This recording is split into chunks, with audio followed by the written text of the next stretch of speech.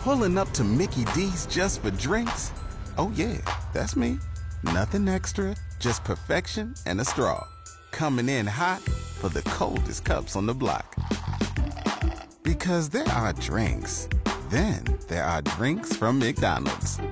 Mix things up with any size lemonade or sweet tea for $1.49. Perfect with our classic fries. Price and participation may vary. Cannot be combined with any other offer. Ba-da-ba-ba-ba. The Sports Cage podcast is brought to you by Saskatchewan Seniors Mechanism. Our province's older people deserve to live independently and affordably in their own communities and homes. Learn more and join the movement at skseniorsmechanism.ca.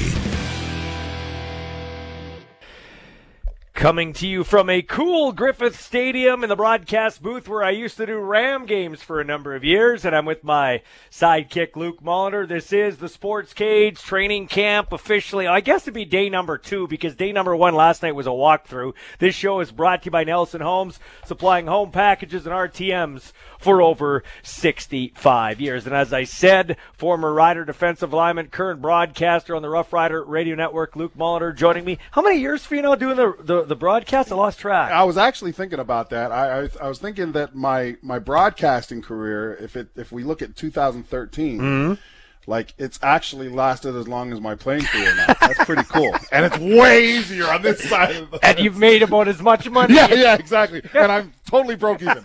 Yeah. Thank God I work for the Red Cross now.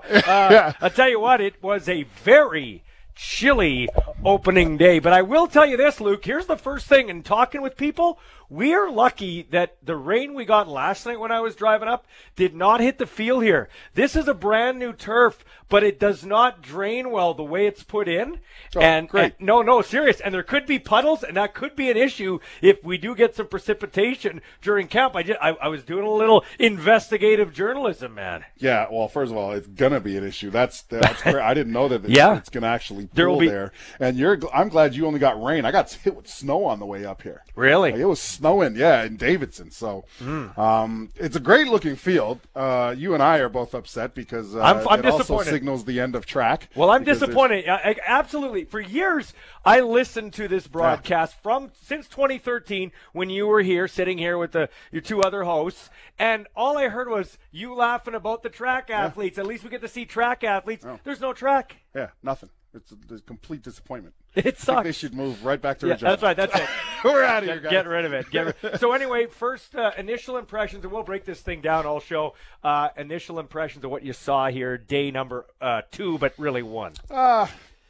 I think it was a good start, right? There was some energy on the field there at the beginning of practice. I think that because of the younger players that are going to have to play a larger role, it does seem like the vets are trying to bring the younger players on a little bit more at the start. I noticed that yesterday during the walkthrough.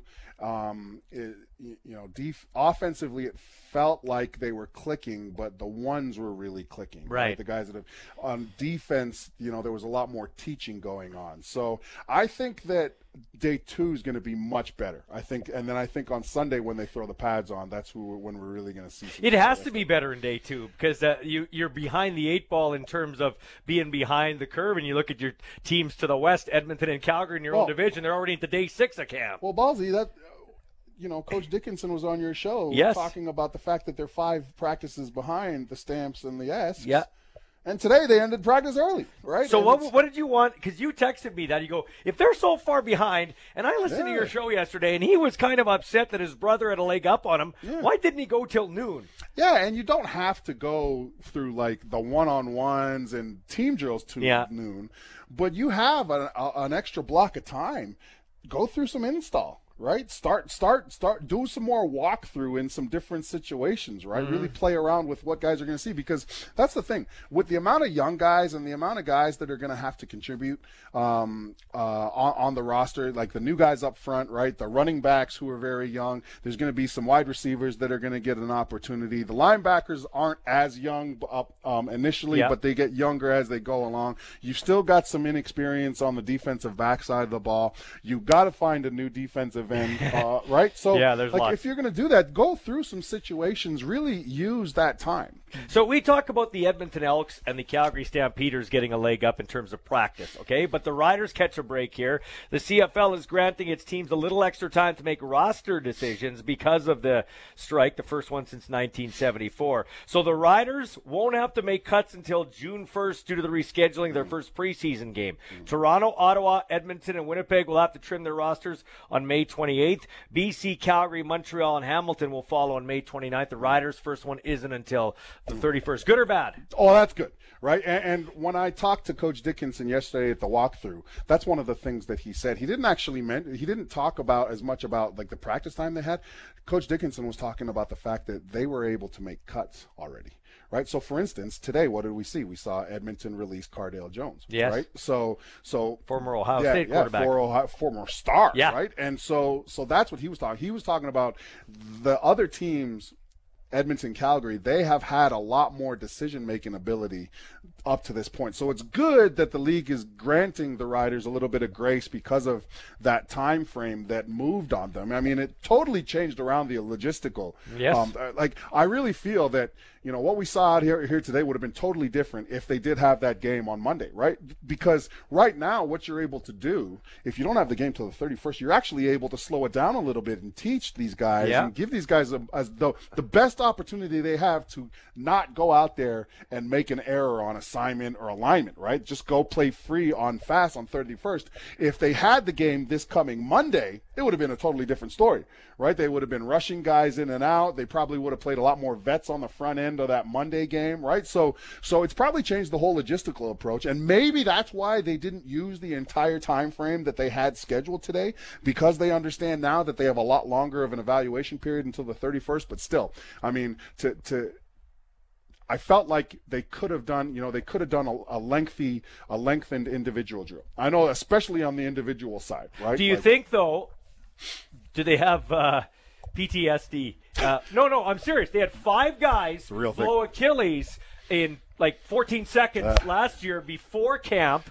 One of them we saw 2 of them today, Nelson Lacombo and Larry Dean, who looked good and both relieved to be out there and running around once again, especially Dean, who's got more yesterdays than tomorrows in the CFL. Yes. Lacombo's a younger guy. He can recover from it maybe a little better.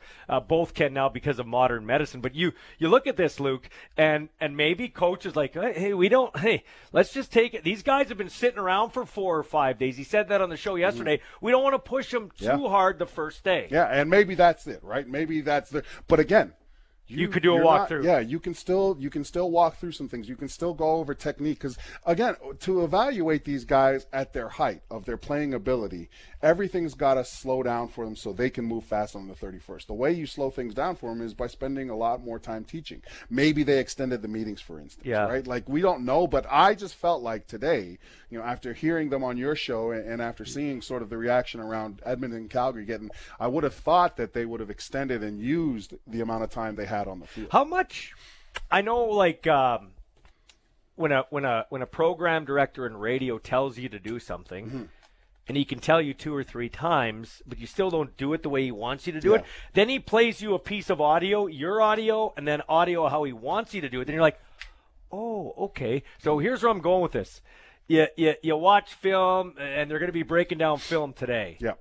How much more important are mental reps, say, tomorrow? Like the mental reps that you go through in the room are different than when you get on the field. So just talk about that transition, because that's a big day tomorrow for some of these guys. Yeah, you're exactly right, Ballsy, because what they're going to do today, they're going to go over the practice film. They're going to go over all their reps. They're going to correct the things that need to be corrected, and then they're going to install more, right? So between those corrections that they need to make from today's practice and the install, that's a lot. For younger pros especially. Dan Clark and those guys, they don't care. Yeah, right? They understand. They're going to watch the film. The strike was okay for Dan Clark. Yeah, exactly. Dan's like, we go back on strike till Saturday, right? So for those guys, but again, when you look at our roster and you look at the dependency on some of these younger guys that are going to have to be depth players or even guys who contribute major reps, right? That the gap there between corrections and then install, that's a wide gap, right? There's a lot to absorb there, and that's what the coaches want to see tomorrow. They want to see, hey, if you made a mistake on your alignment for example, as a defensive lineman, if you were supposed in base defense, if you're the strong side tackle and you lined up in a 2-eye in base defense instead of a 3 technique, right? Are you going to make that same mistake twice? If you didn't use your hands, if you were stepping improper, right, on certain calls or certain plays, are you translating that to the field in the next practice? So that's one aspect they want to see. They want to see, are you a coachable guy and are you going to take coaching? And then they want to see, hey, how mentally, what's your mental aptitude like when we throw more plays at you? Let me stop you. Jim in Cornax in his barn working on his tractor, getting ready to seed, or whatever, and he's listening to Luke Mulliner say, defense, 2-eye, 3 technique. Yeah. Can you dumb it down for the for the average fan? Realistically, for the dumb play-by-play guy. all a 2-eye or all a 2 technique means is if there's an offensive lineman and I line up on him, I'm pretty much lining up right down the middle, like an eye. Yeah, like inside, right? A 3 technique. Just imagine me putting my inside hand towards the ball on the inside of his outside foot. So basically now I'm shaded on the outside of that tackle, right? On either side, right? So, but that's what the coaches want to see. Okay, you know what? Charbel DeBeer, great job. By the way, Charbel DeBeer, whatever diet program he went on, we all need that diet We're going to talk about that coming up because I talked to him. And it was amazing to talk about. He was over 300 pounds. He's 277 now. Yeah. And he'll tell you a little later on in the show. He didn't have the cardio to be on special teams. He wants to be he said he wants to be like AC Leonard, a Swiss Army knife, a guy that they could use all over the field, different things. And good for him, right? But to analyze that part of his game last year, right? Because he was a really short yardage. Yeah. One of the most effective defensive linemen we had on short yardage, right? Especially up that middle. So you hope that, hey, it translates, but also he keeps the things that he was good at last year. But for a guy like that, okay, Charbel, the ball went away from you at the snap of the ball, right? You stepped with the wrong foot, and that's why you got behind the offensive lineman who was blocking you, and that's why he got position on you, because you initially stepped with the wrong foot and you took the right foot and you stepped inside. Right. Let's just say that's the assessment from his D-line coach. The next time Charbel lines up in that defense tomorrow, the coach needs to hear or see that Charbel stepped with the right foot when it went away from him, led with the right hand, because that is what the assessment was and the coaching point that he needed to carry over, right? So that stuff's relatively easy. But then on top of it, you got like 6-7 new plays, right, that all have 3 or 4 different variations of those. So essentially, what is 3 times 7, 21? So Tony, you have the 21 new things that they're going to throw at you on top of the things that you need to get good at. And that's why you and I look at day 3 and day 4 as being such important days, because now you're tired, right? Now there's been a lot more installed, and by the way, you have a certain amount of confidence, or maybe you have a certain and there's amount more of videotape, anxiousness about how you're playing, right? And there's more tape, so that's why those days are so important. So today, I thought it was a good day. I didn't see any problems with today, right? I mean, Rider Nation loves a good fight, right? And who did it? Garrett Marino. Yeah. Wreck-It Ralph's in there already. But I think because last year, not only in games, but in camp last year, if I'm not mistaken, he was one of those guys trying to rough some people up and make a statement. So I wouldn't doubt, and you could maybe correct me on this, I wouldn't doubt if the old lineman said, hey, we're going to have to set a tone with this guy early because he is going to try to set a tone with us. So don't back down from this guy. And it was Ty Rogers that got into it with him. They were throwing it. That's what I was about to say. Oh, by the way, it was a guy, an offensive lineman who wasn't here last year, by the way, right? Like, so that was – I think that – and especially – and stared him down, too. Especially with a guy like Garrett Marino, right? Yeah. Like, watching him yesterday – you can see that there's just a different air of confidence about him. Even though it was just walkthrough, he was moving a lot, like he was communicating with his guys, and you don't get that out of a first He knows it's his time now. He knows he's Micah Johnson now. Some of these guys have a huge opportunity, right? Anthony Lanier as well. I think that, and that may be the theme of this year's camp. Opportunity, because some of these cats have wouldn't you love to be a running back? Mm-hmm. There's literally nobody in there with any type of reputation on the Canadian Football League. Yeah. You're all even. Yeah, sure, Jamal Morrow's got some experience. Yeah, you know what? Keenan Francis has been around. Shaq Cooper. Okay. Yeah. But nobody's a guy. No. Right? No, that is something that they're probably salivating over. And that's where you also have to understand that if you're going to be a pro, the best way to put your best foot forward there is actually to work with your competition. Let's talk about that when we come back, and we'll also talk to one of the veterans who is, we're happy he's back, one of our favorite dudes on the team, Mike Edem. That and much, much more coming up on the Sports Cage for Nelson Holmes on 620 CKRM.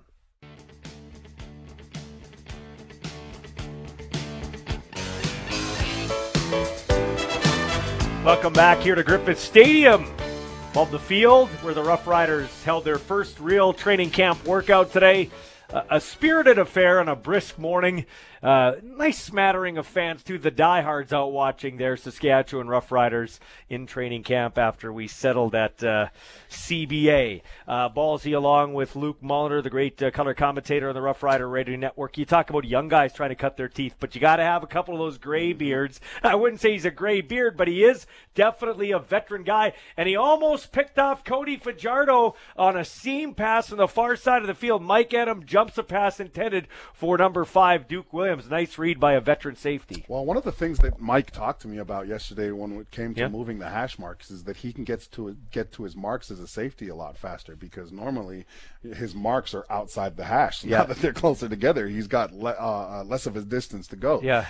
He also talked about how, hey, like, you know, the boundary corner now is on an island, right? Yeah. There's no more using the boundary as a 13th defender. So I would actually, as we go along, I'm really curious to see how much man defense. Like, are we just going to be man on man, best on best? I was talking about that with Trevor Lenn as well, right? Like, because Trevor's like, you know, maybe a guy like Chris Jones is really looking to go and implement like a man on man look just because of the new width of this field, right? Yeah. But Mike Edem, man, he's ready to roll. He looks great. He's lost some weight. Yeah. So let's hear that interview, Luke Mulliner with Mike Edem. A little bit later of a start for these guys, but you obviously know why. Today I am talking with Mike Edem. High expectations for the secondary and the defense this year? As always. I don't think that changes. You know, you can't, you know, defense wins championships. So if we have to accomplish the goal we set out to accomplish, then defense has to be firing on all cylinders. So we were talking a little bit off the mic about your offseason. Talk about some of the changes you made and how you looked at this year coming off injury and really walking into a locker room where you're going to be a guy that's on that leadership pedestal. Right. I mean, it really started at the end of the season, my end of the year meeting with Coach Dickey. You know, there's a few things he wanted me to get done in the offseason, just get my body in better shape, just be better conditioned, and just coming ready to play. And what helps doing that is getting acclimated with my trainer. You know, in 2020, I kind of wanted to go cheap and, you know, not pay my trainer, but, you know, I saw the cost of that. So, you know, got back with my trainer, and, you know, we worked right when I got home from December 3rd. We've worked till right when I left on our last Friday last week. I even trained on that Friday last week. Oh, wow. Yeah, right before I left, yeah. Oh, wow. Yeah. And you're obviously feeling a lot better comparatively? The body's not even an option right now. It's more me trying to slow my mind down and calm my mind down, let the game come to me, because, you know, I haven't played since last September, right? So I'm itching at the bits to get out there. Got some new guys in a couple different spots, right? You got some young guys who have a high expectation on them. Right. What do you think about this secondary? What have you guys talked about since you've arrived back in camp? And, you know, Coach Clunn's coming in and kind of putting his twists on the secondary and installing some new techniques and verbiage that he's bringing with him, which is kind of nice. I think we just got to take it day by day and build and understand. We do have young guys in the group, but also we do have veteran leadership that they can lean on. So it's not all on them. They know they can turn to the right and talk to me, and turn to the left, talk to Moncrief and Nick, and even the guys that played last year in Webb and Germ. You know, I told them today I'm not going to talk to you guys much this whole training camp, because, you know, all that talking we did last year, now it's just time for you guys to go out and grow and be your own players. So, I mean, I have all the confidence in the guys we got, and obviously not to take away from the guys that left, because they're all great players, but, you know, we have work to do. Even the guys that left, they have to show up to their teams and still put in that work. So at the end of the day, there's work to be done. Whatever you're going to accomplish, you know, starts with work. Talking to a couple of the coaches here during walkthrough, man, they're really excited about this linebacker and defensive line. You know what? The front end and the back end works together. So, you know, when you have a front like us and you have all them dogs up front, it's going to make the ball come out faster. It's going to make the ball come out a little wobbly. And it's going to make our life on the back end easy. And then also our linebackers, you know, they're very in tune. Even just going through walkthroughs, they're coming back and asking, reading the right gap. You know, they're asking the right questions. So, as much as a learning process for them, they're actually learning on the fly, and they're doing a good job. And I know it's only day one, but we did a lot of we did quite a bit of install before coming out here for them to be able to regurgitate that in a matter of 20, 30 minutes. It's pretty impressive.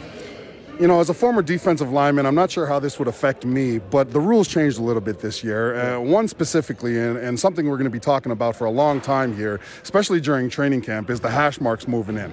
Right. What do you see, and what are the adjustments that you're going to have to make with those new hash marks? I mean, for me personally, as a safety, I don't think I have to make much adjustment, because the hash marks are wider, so you have to be able to as a safety, get outside the hashes. I think that was hard enough as it is. So bring the hash marks in and have everything more in your face. I think it's going to be tougher for the Wills, the Sams, because in terms of the run game, they'll be more involved in the run game. The Wills got to be able to get out to that too, because obviously it's going to be more field. It's going to be more space. So the Wills going to have good feet, be able to play in space. Well, other than that, I mean, it's football. I mean, you just got to take your drop, alignment, assignment, execution. It's funny. I talked to former teammates when those rule changes were made, and a couple of them are boundary corners. What are changes for the boundary corner specifically? Well, before they were able to use that sideline as a 13th defender, right? Now that sideline might not be as close as you think it is, right? And there's going to be more balanced formations. So you just got to be aware how close you are to the sideline, how far you are to the sideline. Do you have 3 receivers? Does my read include 3? Because before you used to two receivers on that side, right? But now with the field hashbacks coming in, it's going to be a lot more balanced formation. So just got to be aware how many receivers is there and how far that sideline is. I think the West is going to be better. Winnipeg obviously starts out with the lead dog just because they're the defending champions. Right. But what does this team got to do to be successful in 2022? Take it one day at a time. Honestly, looking ahead does nothing for anyone. Because looking ahead, then you start avoiding missing little tidbits and little important things, attention to details. Just take it one day at a time. I think our coaches know what we have to accomplish this year. Players know we have to accomplish this year. Looking ahead doesn't help us. Putting our heads down and working is the only thing that's going to get us that promised land. There it is. Mike Edem, returning leader off of injury this year, looking like he slimmed down, got with his trainer. Hey, man, stay healthy this year. Thanks a lot, brother. Thanks for having me. Great interview, Luke Mullender, with our friend Mike Edem. So I'm looking for big things from Edem, a guy that, like he said, was out since September, cheaped out on his trainer. I like that, but like I said, had a pretty good presence early on in practice here, and his role goes up exponentially now that Purifoy and Gainey are gone. Well, that's the biggest thing, is that this defense is going to have to find the vocal leaders on the field, right? You're gonna, and Ed did a lot of that, right? Especially when Edem went down. So Edem being back, it was really nice to see him back there again. He looks slimmed down. I think there's less weight weighing him down. Obviously, I mean he made probably the biggest plays of all the DBs today during that stretch. So I talked to a guy who's just really excited. Yeah. When a 10-year vet or 9-year vet says, I've got to slow my mind down, like that means you are amped, because like you mentioned, Dan Clark, right? He's probably not excited. Trust me, his mind slowed down all the way. His mind's just focused on getting to the 31st. That's right. But Edem seems like a kid in a candy store, right? Yeah. Because that's what happens when you miss a ton of time. And you know what? You can do a great job as a leader and a sideline coach, but when you're a player, you're a player. And you want to set the best example for the guys around you, but it still hurts not. He's a very violent player. He reminds me of a Tyron Brackenridge.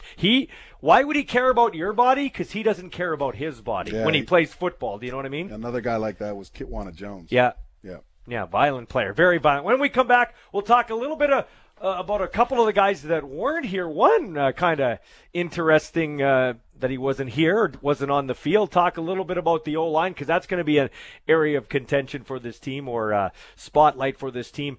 And I want to talk about this hockey tournament that is in town, and it seems like everybody's staying in our hotel. Come on. We have such first world problems. This is the Sports Cage for Nelson Holmes on 620 CKRM.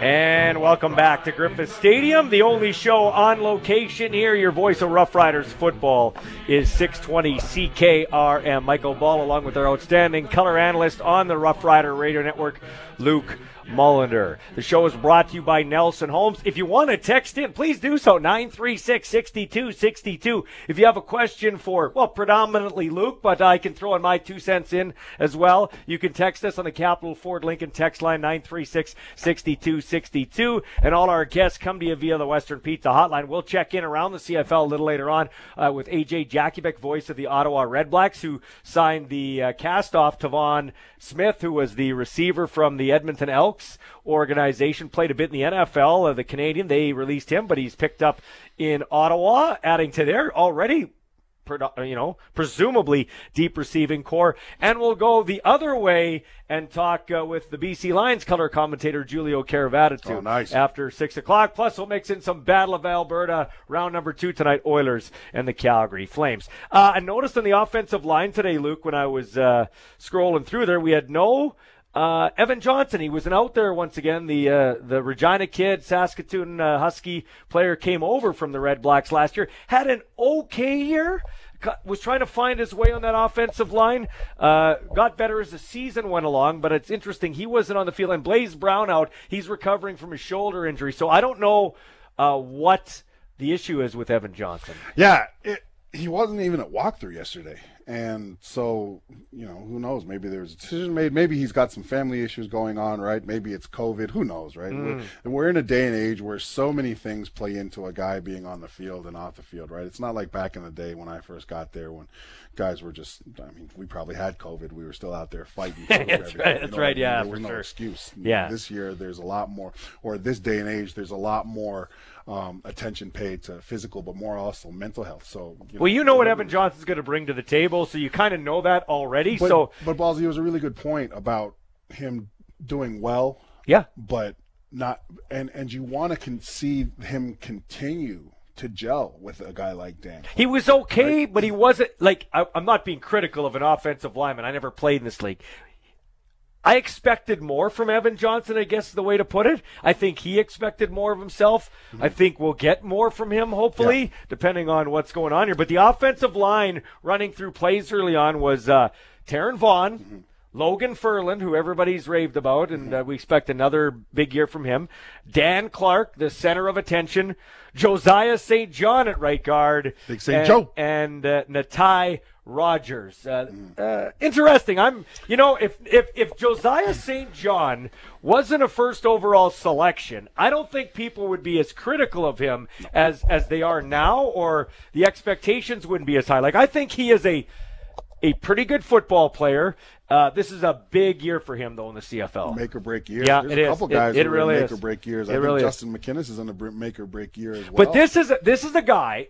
I'm not just going to try to point him out, but he's an example of a guy that could take this season from here to here, just with his play. If he realizes the potential that a Chris Jones and some people see in him, because he keeps getting brought back for a reason. He's obviously got something to offer. His best football was in 2019 when he got a significant amount of playing time near the end of the year, and he played really, really well. I remember Brendan Labatt raving about him after the first couple games. But I think that right now, especially in these first few days, we're going to see a rotation and a mix of. Don't read into it too much, especially at the tackles, right? I have a feeling they might really be monitoring the shoulder, of Taron Vaughn. I think that, Dan Clark. Here's the thing. The heart and soul of that whole thing is Dan Clark. So, and I don't know whether he's going to be on a pitch count. I don't know whether you start rotating a guy like Logan Ferland in at center occasionally and other guys just because you got to prep for anything, right? But I definitely think you're going to see a mix of tackles for sure on that one group. I wouldn't read too much into it. We've talked about Clarkie a lot, and we know his story, but I mean, it really is an amazing, amazing Saskatchewan success story. He has scraped and clawed and fought for everything he got.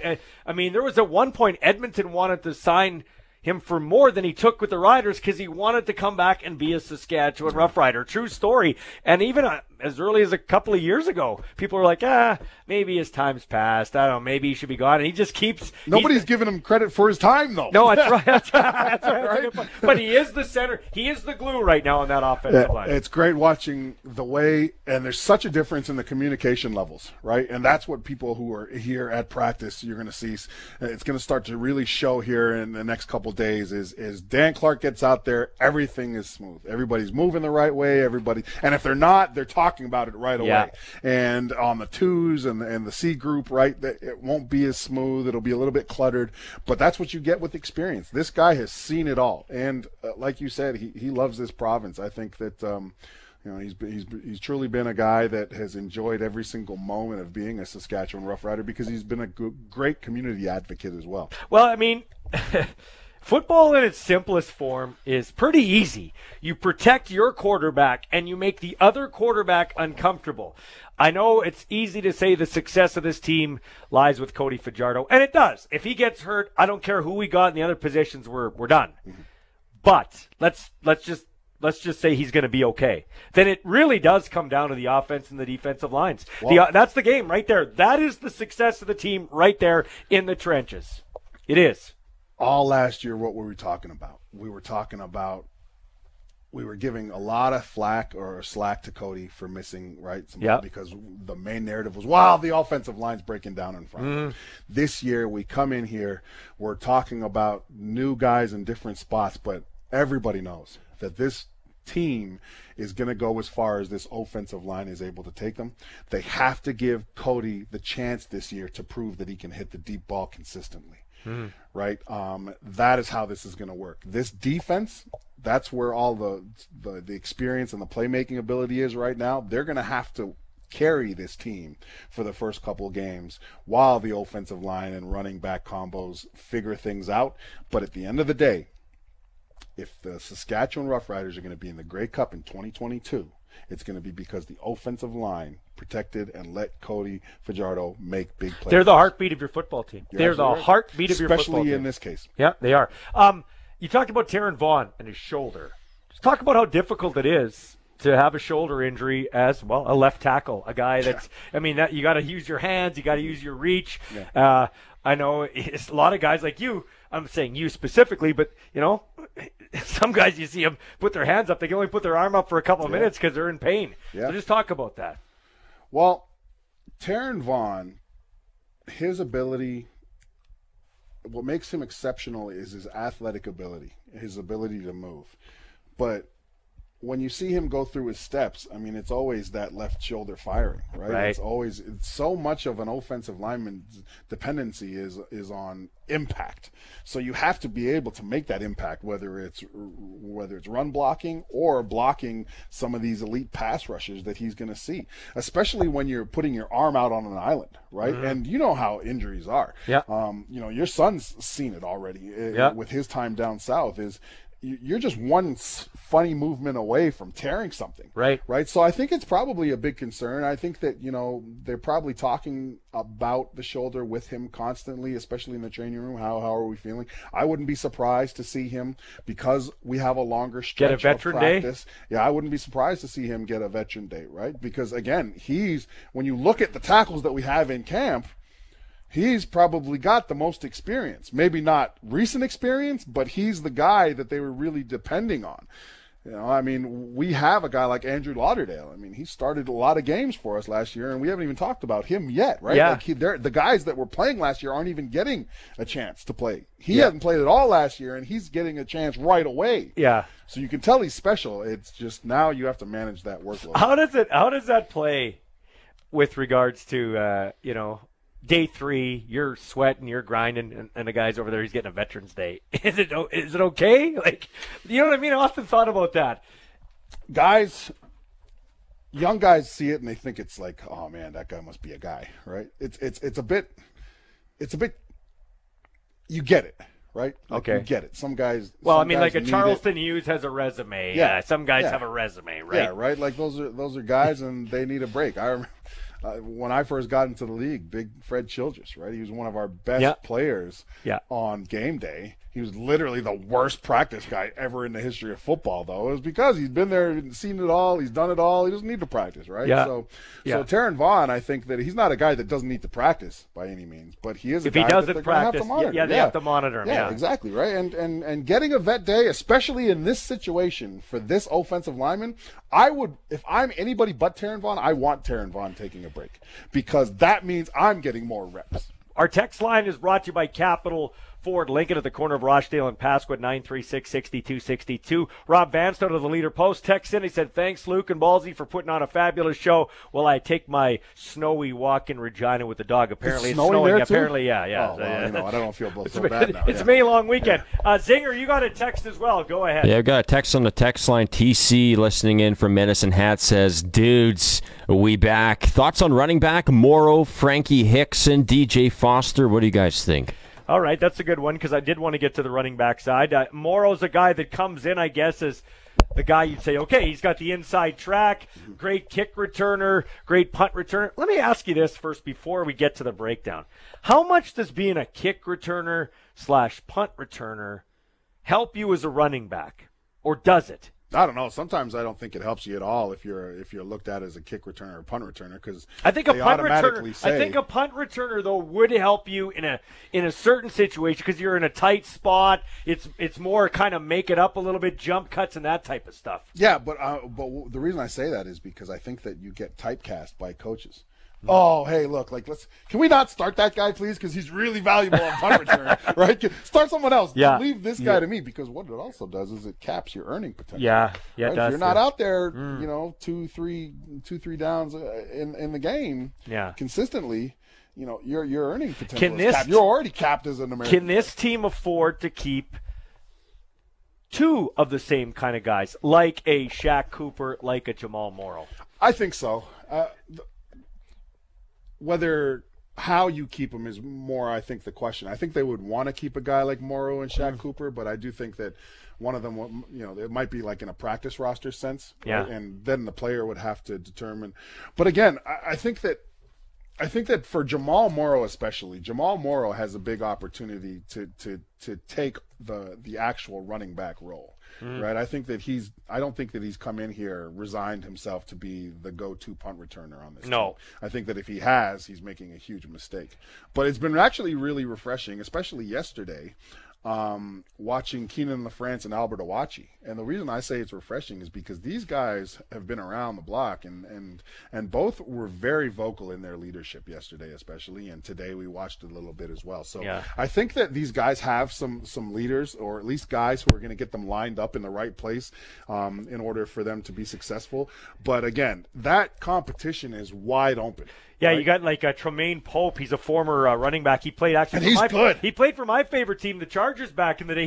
He's a bowling ball kind of guy. He's 5'8". Yeah. He's 205 pounds. He's got some speed, some good balance. What I remember from watching him in the brief time I watched him. So he's a guy worth watching too. And really think back to it. I really appreciated everything that William Powell brought to this team, right? But they didn't utilize him enough, in my opinion. Well, and I mean, even before William Powell, you have to go back considerably here to find yourself the last impactful Saskatchewan Rough Rider running back. Like, really think about it. Yeah. Right? Like, it's been a while. And is this the group that the next impact running back is in? I'm not sure. Right? But one of the things that I do know is that it goes back to that protect Cody conversation. If you can't block that's what I was going to ask. That's what I was going to ask you. Running's one thing. Great. Running's one thing. You got to be able to catch the ball out of the backfield. Morrow had a drop that he wasn't too happy with in just a regular passing drill here. You got to pick up the blitz. You got it. But it's blocking and picking up the blitz. That's absolutely right. You see the zero look every time. Chris Jones is back in the league. You're going to see 7 or 8 guys lined up constantly, right? Yeah. Calgary does it. They move. And that's the other thing about this league is when you look at the defensive fronts, the linebackers, the defensive linemen, they're always twisting and stunting, right? Yeah. So, for instance, people that are listening here, what I mean by that is there are guys that line up in one spot and loop into another spot and guys loop behind them and stuff. If you're a running back that can't track the guy that you're supposed to block, or at least to understand the gap where you're going to fill to block, you can't play in this league. We'll take a break. When we come back, we'll hear from Justin McInnis in conversation with Luke Mulliner. This is the Sports Cage, live from training camp for Nelson Holmes on 620 CKRM. Taking a stop downtown Regina for a quick moment for your sports ticker for Bronco Plumbing and Heating. Then we'll get you back up there to Saskatoon. Bronco Plumbing and Heating, where professional service is guaranteed. They'll treat you right. 781-2090. Game 2 of the Battle of Alberta tonight. Edmonton Oilers look to rebound after a disappointing Game 1. Puck drops at 8:30 Saskatchewan time. A nice late one tonight. Rangers and Hurricanes drop the puck for Game 2 at 6 p.m. Hurricanes with a 1-0 series lead there. And the Boston Celtics ran the Miami Heat out of their own building last night in Game 2 to tie the series at 2. 127-102 was the final. Al Horford and Marcus Smart were back in the lineup for the Celtics, so it's going to be tough to beat a full-strength Boston squad. Game 2 of the Western Conference Final tonight. Dallas Mavericks, Golden State Warriors stayed up 1-0 in that series. Opening tip at 7 on TSN. And quickly, the host cities for the 2026 FIFA World Cup in Canada, the United States and Mexico, will be announced on June 16th. 22 cities entered the selection process, including Toronto's BMO Field, Edmonton's Commonwealth Stadium, and Vancouver's BC Place. Let's head to Saskatoon Griffith Stadium now. Ballsy and Luke. I am Michael Ball, along with Luke Mulliner. That's our great producer, Sean Kleisinger. And Luke Mulliner, you had a chance to catch up with Justin McInnis. Funny, last year, Braden Lenius came in, and we were calling him Lenius. He looked fit. He looked ready to go. Had a great year. Earned a contract now with the Atlanta Falcons, or at least a shot to go to training camp. Justin McInnis, big year for him. Coach Dickey admits it later when we'll play his audio.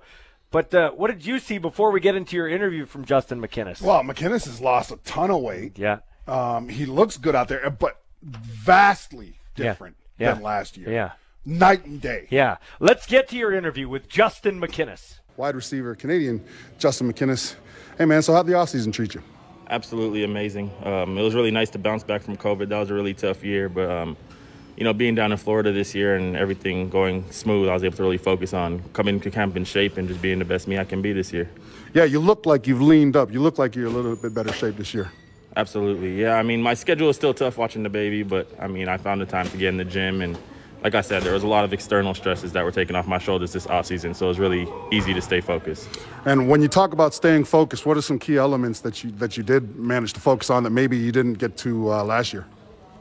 Just everything. I just had more time to myself this year. Like I said, with the COVID year and the baby, it was really tough.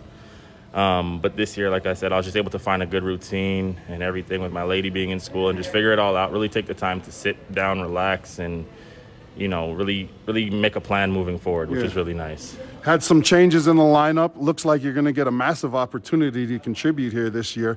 What goes into that this year? Does your preparation in camp change at all? For myself, absolutely.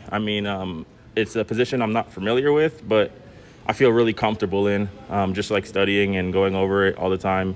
It's something that comes really natural to me, just being in this offense now for a year and having that sort of knowledge for it. For Rider Nation, you talk about a new position. What is it specifically new in this offense for you?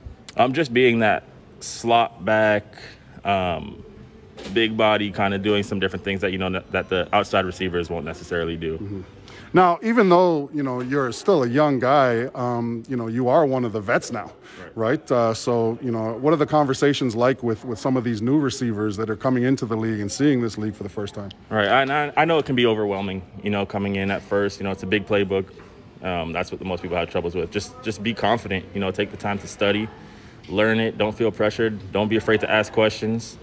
But that's what I like about our group is we're really close-knit guys, and we're always there to help no matter what. I'm glad you mentioned that, too, because watching walkthrough today, offense looked crisp. I know it's only day one and it's a walkthrough, but, there was a good pace to it. The energy level seemed good. Is this a group that's ready to go? Oh, absolutely. We came into camp ready to go, so, we're close. We've been getting together, hooping together, playing basketball together, just talking, chopping it up, gaining that time with some of the new guys. So, and yeah, when we're out there, we communicate. Even if we know the stuff, we still communicate. just to make it that much easier. I was talking with Mike Edem, and one of the things that I always ask the guys, especially at the beginning of training camp, is in order for this team to be a success in 2022, get to that Grey Cup, win that Grey Cup at home in front of your fans, what do you got to do? What are some key elements that you guys need to satisfy? Just be consistent. I mean, on offensive, don't make turnovers and make the big play. But consistency is the key. I mean, last year we had our ups and downs, and we still managed to fight through it. So if this year we can just raise that consistency to a level we've never been at, I think that it won't be that challenging to make it that far. Well, we also talked with some of the DBs about the hash mark change. So from an offensive player and a receiver especially, where are the advantages for an offense with these hash mark changes for you? It gives us more field. It gives us a lot more field to work with on both sides, the boundary and the field. So, I mean, that's exciting for us. Of course, we love the space and to run around and, just have fun out there. But it is going to be kind of funny seeing it for the first time and still trying to adjust our offense to the new hash, which we haven't got to do yet. But like I said, just more field, and that's the receiver's dream. Yeah. I talk a lot about on the radio that it takes an element of selfishness because, you want to set your own personal goals because you know that if you succeed and the guy next to you succeeds with his individual goals, it's better as a team. So what are you coming in individually looking at and hoping to accomplish this year?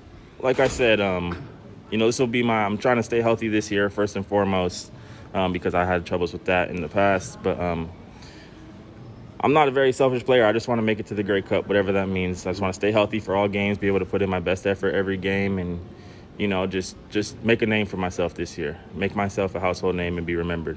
Good for you, man. Well, number 18, Justin McInnis making his return. Exciting time, Rider Nation.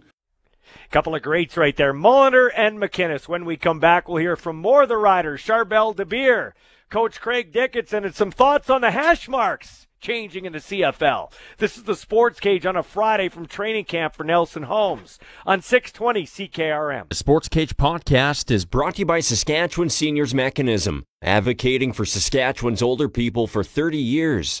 SKSeniorsMechanism.ca. And welcome to Griffith Stadium. Day number 2 of training camp. First full workout for the Rough Riders outdoors here on the brand new turf at Griffith Stadium. Beautiful turf here, although I guess they do have drainage problems, so we have to hope for no precipitation here in Saskatoon. It just was cold today, but the Riders had a spirited workout. We saw a fight early on between Garrett Marino, who's trying to make his mark in the interior on that defensive line. He got into it with the new offensive lineman for the Rough Riders, Natai Rogers, as they threw some haymakers, actually. The coaches got into it. I thought at first they were kind of joking around because just kind of the way that Marino was throwing his punches, then I'm like, oh, wait, no, that's Garrett Marino. He is not joking around. Yeah, Garrett Marino's just the guy who, winds his arms up and just starts throwing them. That's what I thought. Yeah, I was like, what are you doing, man? But no, Wreck-It Ralph, man. Yeah, he was mad. By the way, we will get to more training camp talk in a second, but I want to bring up something that's taking place in Saskatoon.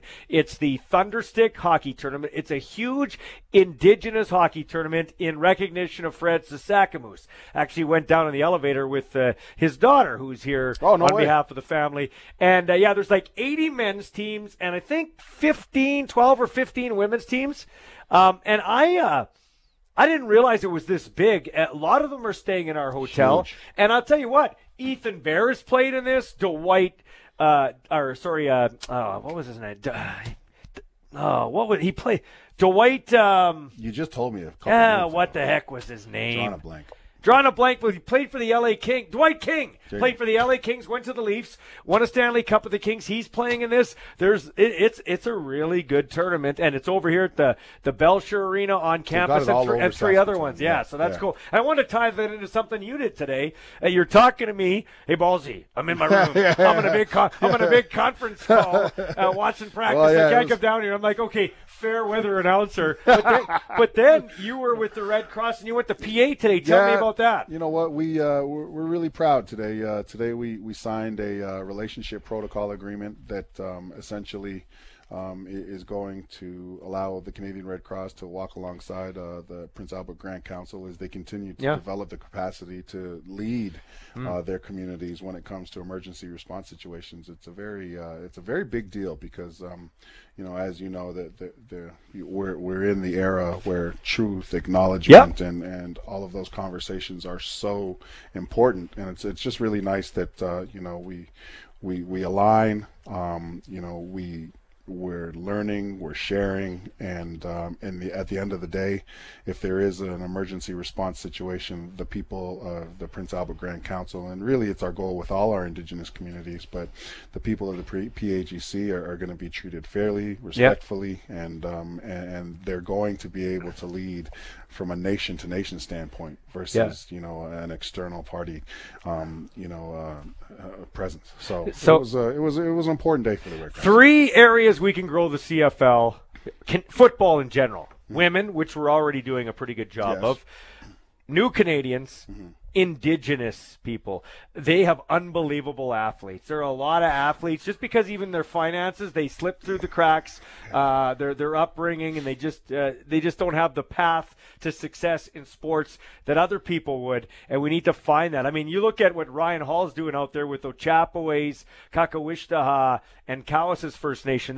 He's trying to get a football team going there with the three reservations. And yeah, I mean, you go watch some of this hockey, I guarantee you. I remember playing some of those Indigenous teams in hockey, man. I was like, holy cow, there's some great athletes. Well, and that's there's a huge disparity in resources when it comes to and access. Yeah. Right. I use the example of Yellowknife in curling. Yeah.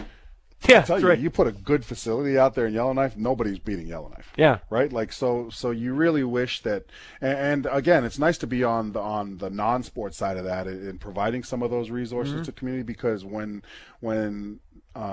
Indigenous communities have access to those resources, they use them tremendously well, and they benefit a lot of people.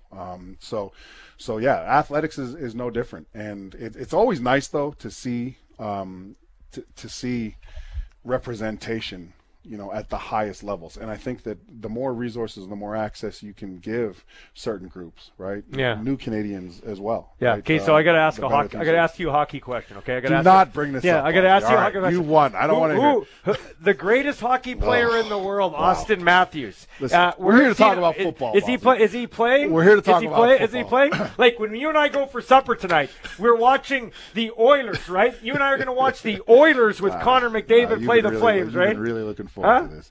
Yes, we are watching stupid Connor McDavid, the second best player in the NHL. Did you break your TV? I didn't break my TV. Did you kick a dog or something? It was just, you know what? I'm not mad. Yes, I'm you disappointed. Are. You're mad. You're just like, come on. Why? Why did we have to get Tampa? I don't know. Why did we get Tampa? But you're going to lose. We got LA. We got Tampa. You're going to lose to the 3-time champions, though. That does not make me feel better. This is ridiculous. Oh, but hey, all joking aside, I know you still and you appreciate great athletes. Whether the Oilers win or lose, what Connor McDavid is doing is on another level. You have to admit that. Like, to watch him dominate. Not admitting anything. Oh, I'm sorry, but when I watch, it's like watching Pee Wee hockey. Like the other guy, he's okay. He's decent. He's just bigger than the other guys. Hey, we talk about this team, the Rough Riders, an opportunity knocking, man. The door is – okay, wait. Charbel DeBeer, are you ready? Because it is your time right now with Micah Johnson leaving and with no Mac Henry now. Here's a chance for Charbel DeBeer to walk right through opportunity's door. Are you there? No, I haven't hit it yet. I'm waiting for you to say something. I was waiting for the interview. I'm going to hit the interview, but I want a comment from you first. I'll tell you what. To lose that much amount of weight, he lost about 40 pounds. Yeah. He's identified, and it was really nice to hear you say that he identified aspects in his game that he wanted to build on because he wants to contribute more, i.e. the special teams example, right? So you lose that weight, does it transfer? Because one of the things I don't want people to forget about DeBeer, Charbel, is the fact that he was very good. He was one of their best defensive linemen at the end of the year in those short yardage situations. I mean, he was a plug, and those are what you really come to expect out of Canadian defensive tackles. Let's hear from him. Let's hear from him, and then I'm going to get you. I'll hit the interview now, Luke. Yeah, I was sitting here. But I want to ask you when we're done how his game is going to change. So let's see if I can do this right, folks, and hit it. He's always hitting each other every play, so you're bound to get a little feisty in there. Yeah, for sure. So this is a big year for you, man. You got an opportunity to make some waves here with Micah Johnson leaving and Matt Henry. What are your goals for this season? Biggest goal: start the season, start throughout the year, be able to become a CFL All-Star, beat all my accolades, so get more sacks than I did last year, get more TFLs, you know, just be that big piece of the team that makes a difference. Yeah, so just talk about you know, maybe one of the things that you do want to work on differently from last year, you know, that you evaluated in your game from last year to this year. Yeah, so biggest thing last year was cardio was the biggest thing. I was trying to be able to stay on the field all game, not be a liability, get that advantage over people so I could play special teams and defense and wherever they want me to play. So I had to came in 330 last year.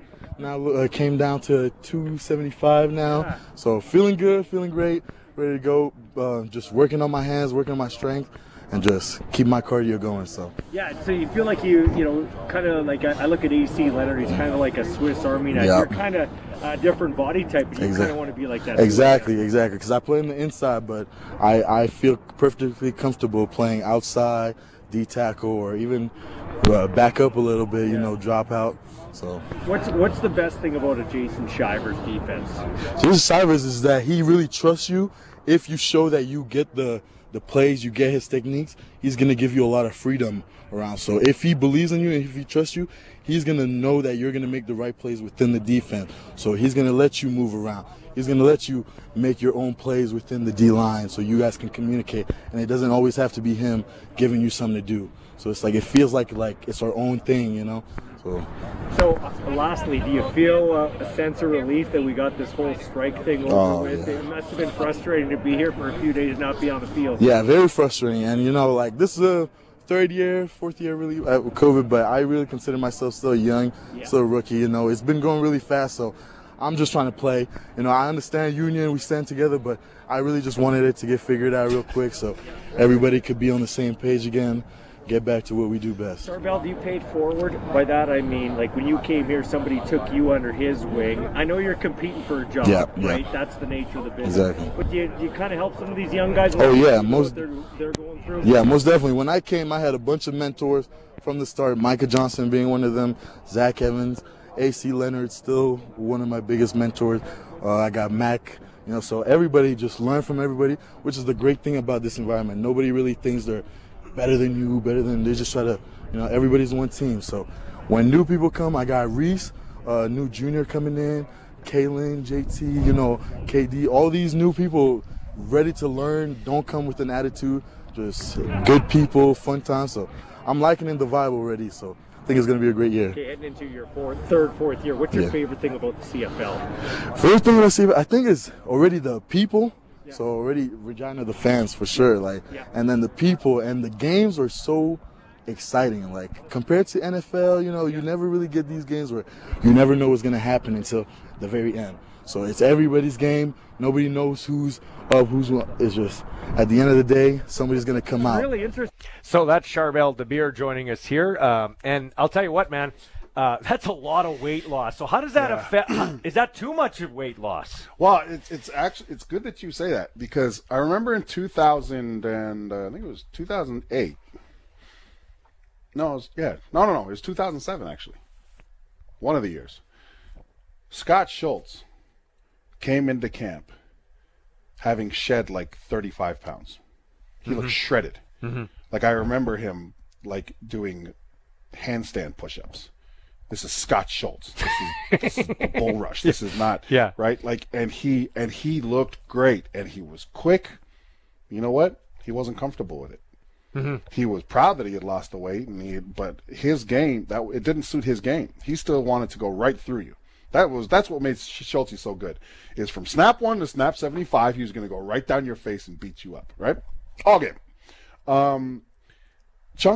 Marcus Adams was the same way. He lost a ton of weight, and he didn't like it either, right? He was faster, but he felt he was too light. They both felt like they weren't able to do it physically or the way they wanted to do it. They're still very good players, obviously, right? And as the season progressed, they gained, you know, the majority of the way back. So with Charbel, I love when you ask him a question, say, what are your goals? He says, start, make my stats better. All-star. Right? But then, as he elaborates, he also says, oh, you know, I want to play special teams. All right, So there's a guy with individual goals, but there's also that guy, I don't even think he meant to say it like that wants to do whatever he can to contribute to this team. That is a great guy to have in the locker room. And so right now with Charbel is losing all that weight, 40-plus pounds, right? Can you remain good at the things you were already good at, but does that weight now make you better, and are there advantages? First of all, cut it out with the, I can drop back. Like, we don't want to see our Canadian D tackles drop back. Okay, Charbel? Don't just stop it, right? You're too small. What is he? He may have lost all that weight, but he's still 5'8", right? Yeah. Like, you know what I mean? Yeah. So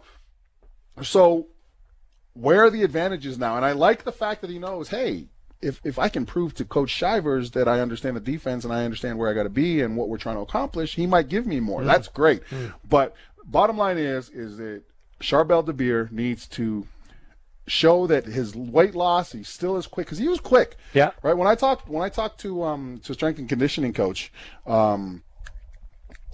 Yeah, Clint. Yeah. Yesterday, Clinton was like, he was already quick at 340. Yeah. Right? So he's going to get even quicker now, but again, are you still going to be able to handle that physical load of a defensive tackle? And that's and you may didn't see it now, but like day 3, 4, day 4 or 5. Yeah. Let's see. Day 5, 6. Yeah. And it's not hot. It's not hot right now. That's right. When we come back, we'll head to Ottawa, and we're going to hear from AJ Jakubec, voice of the Ottawa Red Blacks. This is the Sports Cage on 620 CKRM.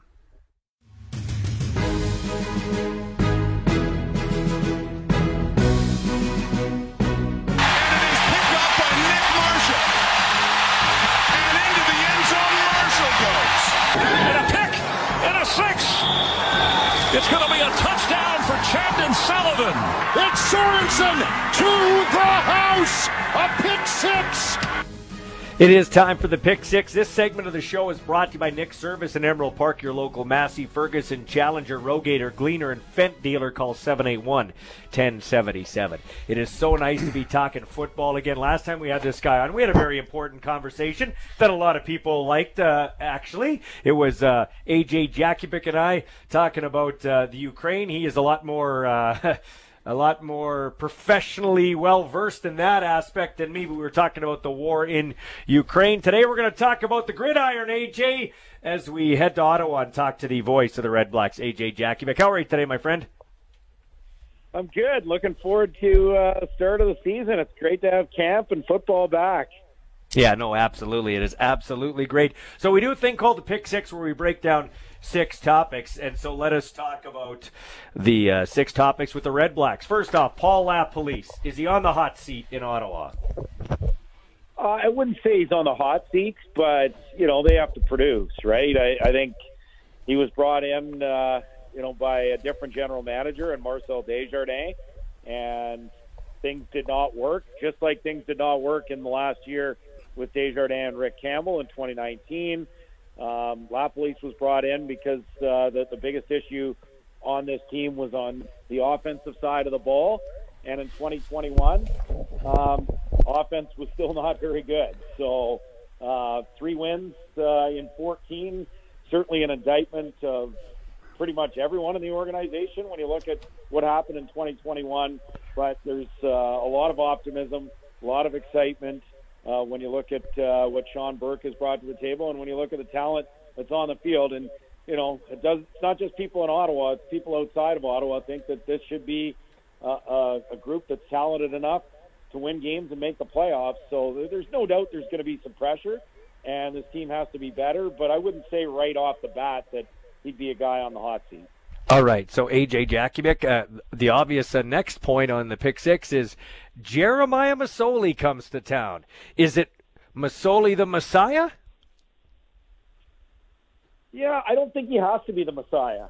That's the thing. I think he has to be a guy that just leads this offense and is a competent starting quarterback in the Canadian Football League. He doesn't have to be an MOP candidate. If he is, obviously it's a bonus. Mm-hmm. But I think when you look at what they've brought in, help on the offensive line, better skill players, he just has to go out and do his thing. So from that perspective, and I felt that way about Caleb Evans too, the number 2 and the guy who started, most of the games last year as a rookie.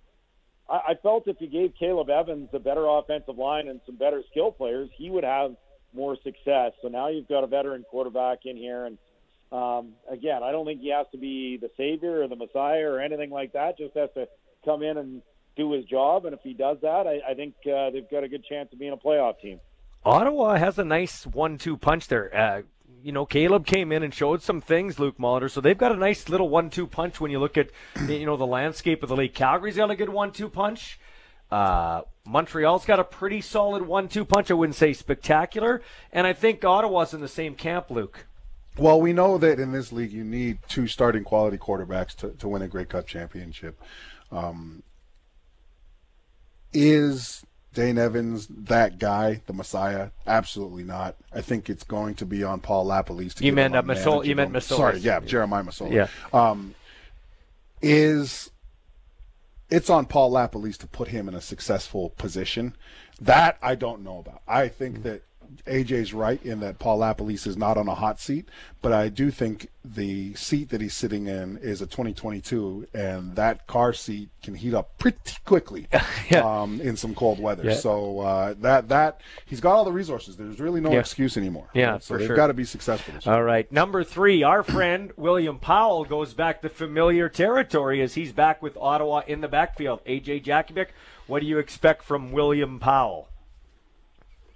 I expect he'll be part of running back by committee. He's 34 years old. He still is a guy that I think can produce at a high level in this league, but I don't think you want him getting the same type of usage that a William Stanback gets, the same type of usage that Powell had, 5-6 years ago when he was playing with the Red Blacks. So I think he's going to be number one. It's a fan favorite. Number 2, it's a guy that can still play at a very high level, but I think probably running back by committee and just limited touches compared to what we're used to seeing to try and get the most of him over the entire season. Luke, he averaged 4.4 yards a carry, but I don't think that was William Powell's problem. Number one, I don't know that he was utilized as much as he should have been. The O-line took a little bit of time to round into form. I thought as we got to the later half of the year, at the end, that West semifinal, we started to see the William Powell of earlier in his Rider days and towards the tail end in Ottawa. Yeah, the nice thing about Willie P is that he can still find that gap. Right? Mm-hmm. Like he can still make the cutback. He still understands where the line is going to be after they're 2-3 yards off the line of scrimmage. The question I think in Ottawa's case is the breakaway speed, right? Can he find the gap? Yes, but does he have the breakaway speed to now translate that into a big gain? And I think that's what AJ's talking about, is that you really need a more of a thunder and lightning look if you're going to utilize Willie Powell, right? You need somebody that can have that breakaway speed, because at 34 years old, AJ's right. It's not going to be there. Yeah. Father Time is undefeated. He's never going to lose. How about next in our pick 6, AJ Jakubec, voice of the Ottawa Red Blacks? We could talk about Masoli, the Messiah. We could talk about Willie P. We could talk about the receivers, which we will. But how about that offensive line? What does it look like headed into this season? Yeah, I'm the worst guy to ask about the offensive line, but I'll say this in watching camp for a couple of days and talking to some people that know what they're talking about when they're watching reps, and that's Cambray Williams is really impressed at that left tackle position. Now he's got to stay healthy, but I think that's an area if he can stay healthy and be that anchor there on the left side. You've got some other options, whether it's Randy Richards or Dino Boyd on the right. Darius, I met him today. Sirocco coming in from Hamilton, anchoring things in the middle, and then you've got some other Canadians that should be able to help there, including maybe Zach Telios pushing for a starting role here after being picked second overall from the Ottawa GGs. So we'll see. I mean, I think it's going to be a better group than what we saw a year ago. It has to be, because if it isn't, this team's going nowhere. That was the biggest issue from last year's team. They did lose a couple of good players, Nolan McMillan to retirement and Mark Cordy going to Edmonton.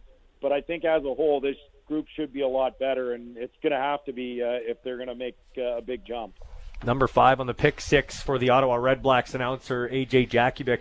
I can make a case that the Rough Riders have the best receiving core in the CFL, but the Ottawa Redblacks have really upgraded in that area. Darvin Adams, they had R.J. Harris, they've got, and they added the great Canadian receiver from Edmonton who was just released, Tavon Smith. Talk about the receiving core that Jeremiah Masoli will be throwing the football to.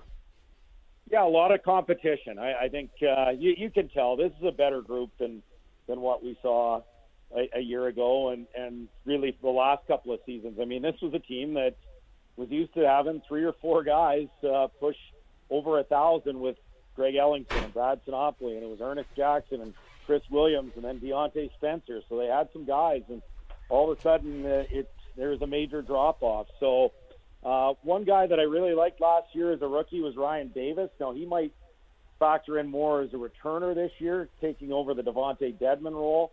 But just having those veteran guys there, Darvin Adams, Jalen Acklin, I think is definitely going to be a real important receiver that obviously has continuity and chemistry with the quarterback in Masoli. And, yeah, I could see them starting 2 Canadians. Shaq Johnson's looked really good in camp. You mentioned Tavon Smith coming over today as a free agent. You've got Nate Bahar, who had a breakthrough season last year. It took him a while. He talked about this, a high pick at Edmonton, and he just never felt confidence until last season. And you've got Levi Noel as well. So wouldn't surprise me if they started 2 Canadians at the receiver spot. And, that means a lot of competition, both within those 4 Canadians I mentioned and certainly amongst those veteran American receivers as well.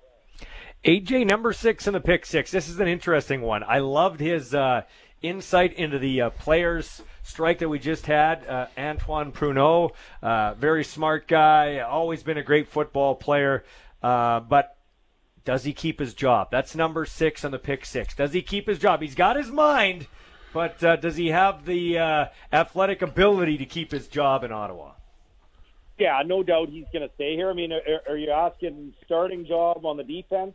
That's maybe a bit of a different situation because you've got Justin Howell, you've got Ty Cranston. So you've got some other players that are younger that I think are probably going to see more reps on defense this year. And so, yeah, we might not see Pruneau as much as, say, a starting safety as we did in past years, but he's still a very important piece in that locker room and a very important piece in terms of what they do on special teams as well. So there's no doubt Antoine Pruneau is going to be here this year. It's just it might be a bit of a reduced role on defense. Okay, lastly, we got about a minute. This is what we like to call the extra point. You were so good, we'll give you one more. Your thoughts on the CBA, just overall what you saw? I love it. I think it's 7 years, so that's fantastic. We can't be going through this every 2-3 years. And for me, and I'm as patriotic as they come. I've gone to see Canada play hockey and basketball and soccer all over the world, and I want this to be a Canadian league for Canadians. But I also think that Americans have been shortchanged, and veteran Americans in particular have been shortchanged. I've been a fan of this league for 40 years and been covering it closely for the last 8. And I just think there's too many guys that get the short straw. Now this levels the playing field a little bit for them. They add not only to our game, but they add to our communities, and they need to be treated better, and I think this CBA does that. Thanks for your time, AJ. Really appreciate it. Pleasure, guys. Take care. That's AJ Jakubik, voice of the Ottawa Redblacks, joining us on the Western Pizza Hotline. Dinner time, game time, anytime, a great time to order Western Pizza. When we come back, we'll hear from our head coach, Craig Dickinson. This is the Sports Cage for Nelson Holmes on 620 CKRM.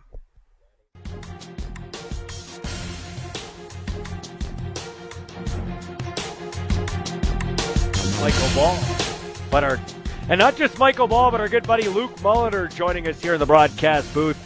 My trusty sidekick. He's like my tour guide for the entire season. This is my maiden voyage through the CFL. You know what's hilarious is I got this job now, and everybody's congratulating me. And I said to my girlfriend the other day, I said, they do know I've been doing the broadcast for 20 years. There's just a different level of it. I know. Yeah, I think that's what it is, right? It's the more prestigious. Like now you're you're talking to the truckers, the farmers, every single game. It's really cool, to know that you've got that listener. Yeah, I just think that people are genuinely happy for you. Yeah, don't get me wrong. I appreciate the well wishes. No, I know that. I know. I was just like, what is going on? Anyway, I've been doing this for 20 years. Yeah, you guys, I'm over here. The training camp report here brought to you by Degelman Industries, engineering tough, high-performance equipment for 60 years. Thanks to Degelman Industries for joining us. All right, let's quickly go to some audio we had from earlier today as we caught up with Coach Dickey to get his thoughts on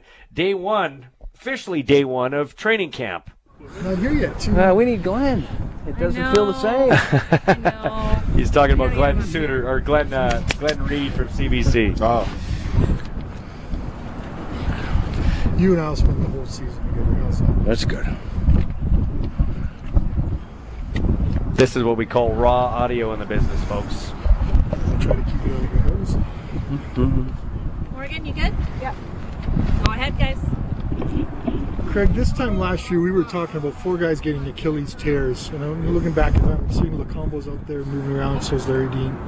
How do you think about those kind of development to see those guys back this year? Yeah, it's good. It's good news, Murray, for sure. I mean, they've worked hard. Those guys that got hurt last year, they've worked hard. They've rehabbed.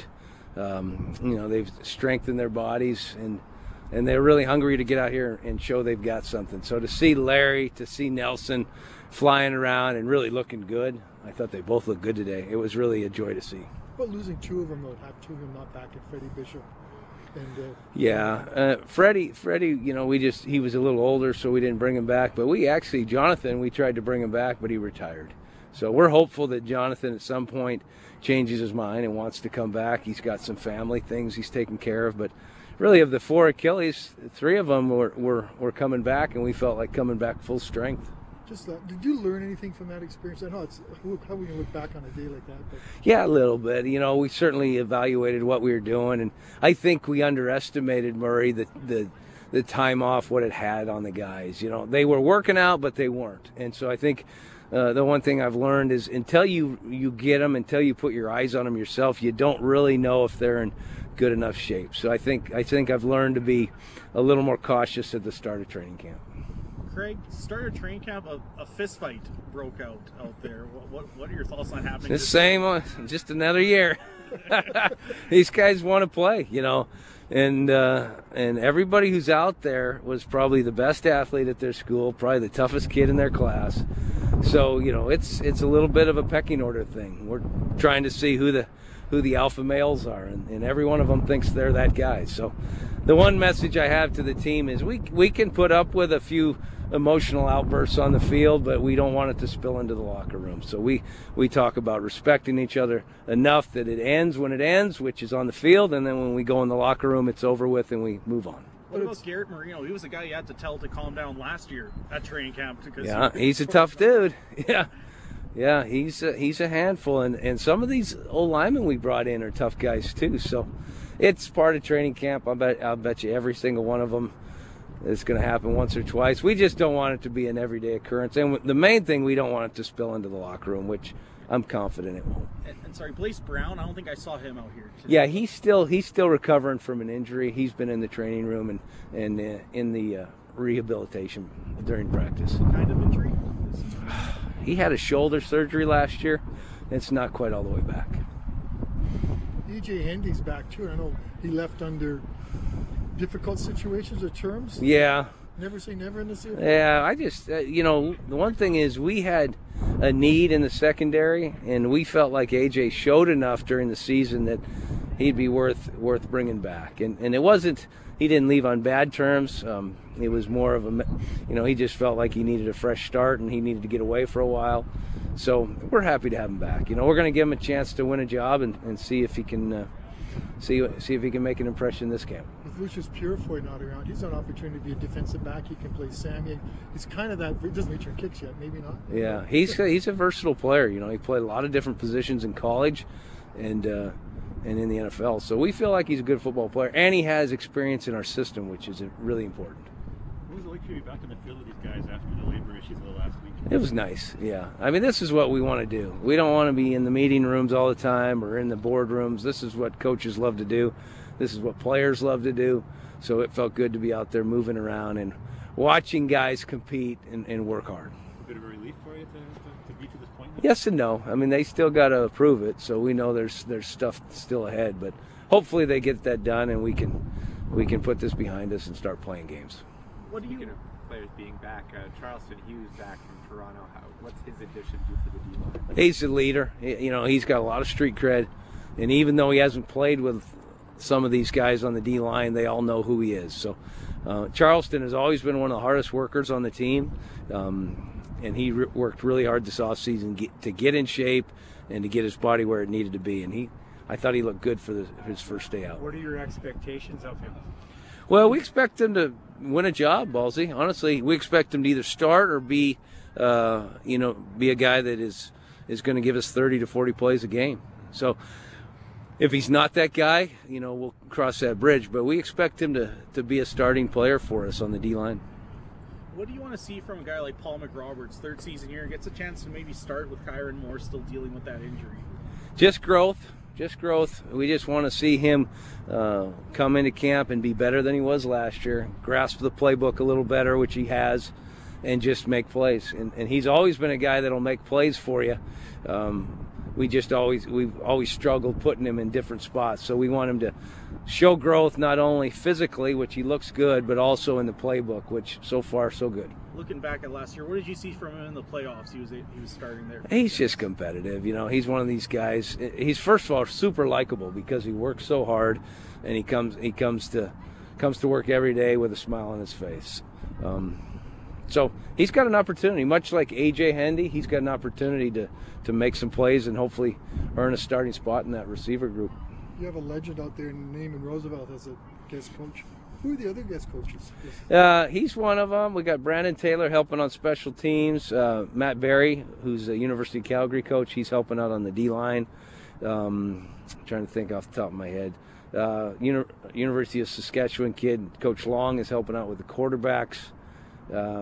We got a coach from Princeton who's helping out. Coach Mendenhall, he's helping out with the linebackers. And I'm sure, Coach Marsh, Dante Marsh, who played a long time in the league, is helping with our DBs. So, and Coach Ruler also is helping out with the running back. So we feel like we got a good bunch of guest coaches, and the idea behind guest coaches, for me anyways, is these are your future coaches. If you have a guy leave, you've had a chance to watch him work and interact with the players. So these are coaches that we didn't just invite for the heck of it. We have an idea that if we lost somebody, these would be candidates for that job if we lost somebody. Naaman looks like he can still play, though. He was playing last year. Yeah, he hadn't been out of the game long, has he? So we'll see. I want him to coach. I know Naaman wants to be a coach in the future. I think that's where his focus is. What do you expect to see out of your Canadian wide receivers this season? Just continued, similar to Paul, growth. I want to see him grow, not only as wide receivers, but also on special teams. We're going to challenge them to contribute more on special teams and to just keep getting better. We feel like we're going to put the best 5 or 6 receivers on the field, and if 3 of them are Canadian, then 3 of them are Canadian.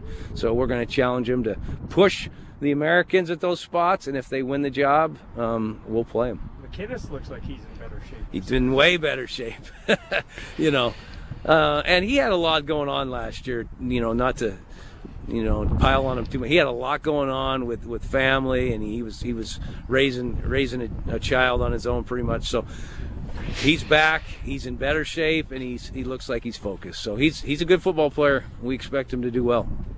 That's Coach Craig Dickinson of your Saskatchewan Roughriders meeting with us reporters after practice this morning. When we come back, we will get a sports ticker for you, and Luke and I will chop up a couple of things the coach mentioned there. This is the Sports Cage for Nelson Holmes, live from training camp in Saskatoon on 620 CKRM.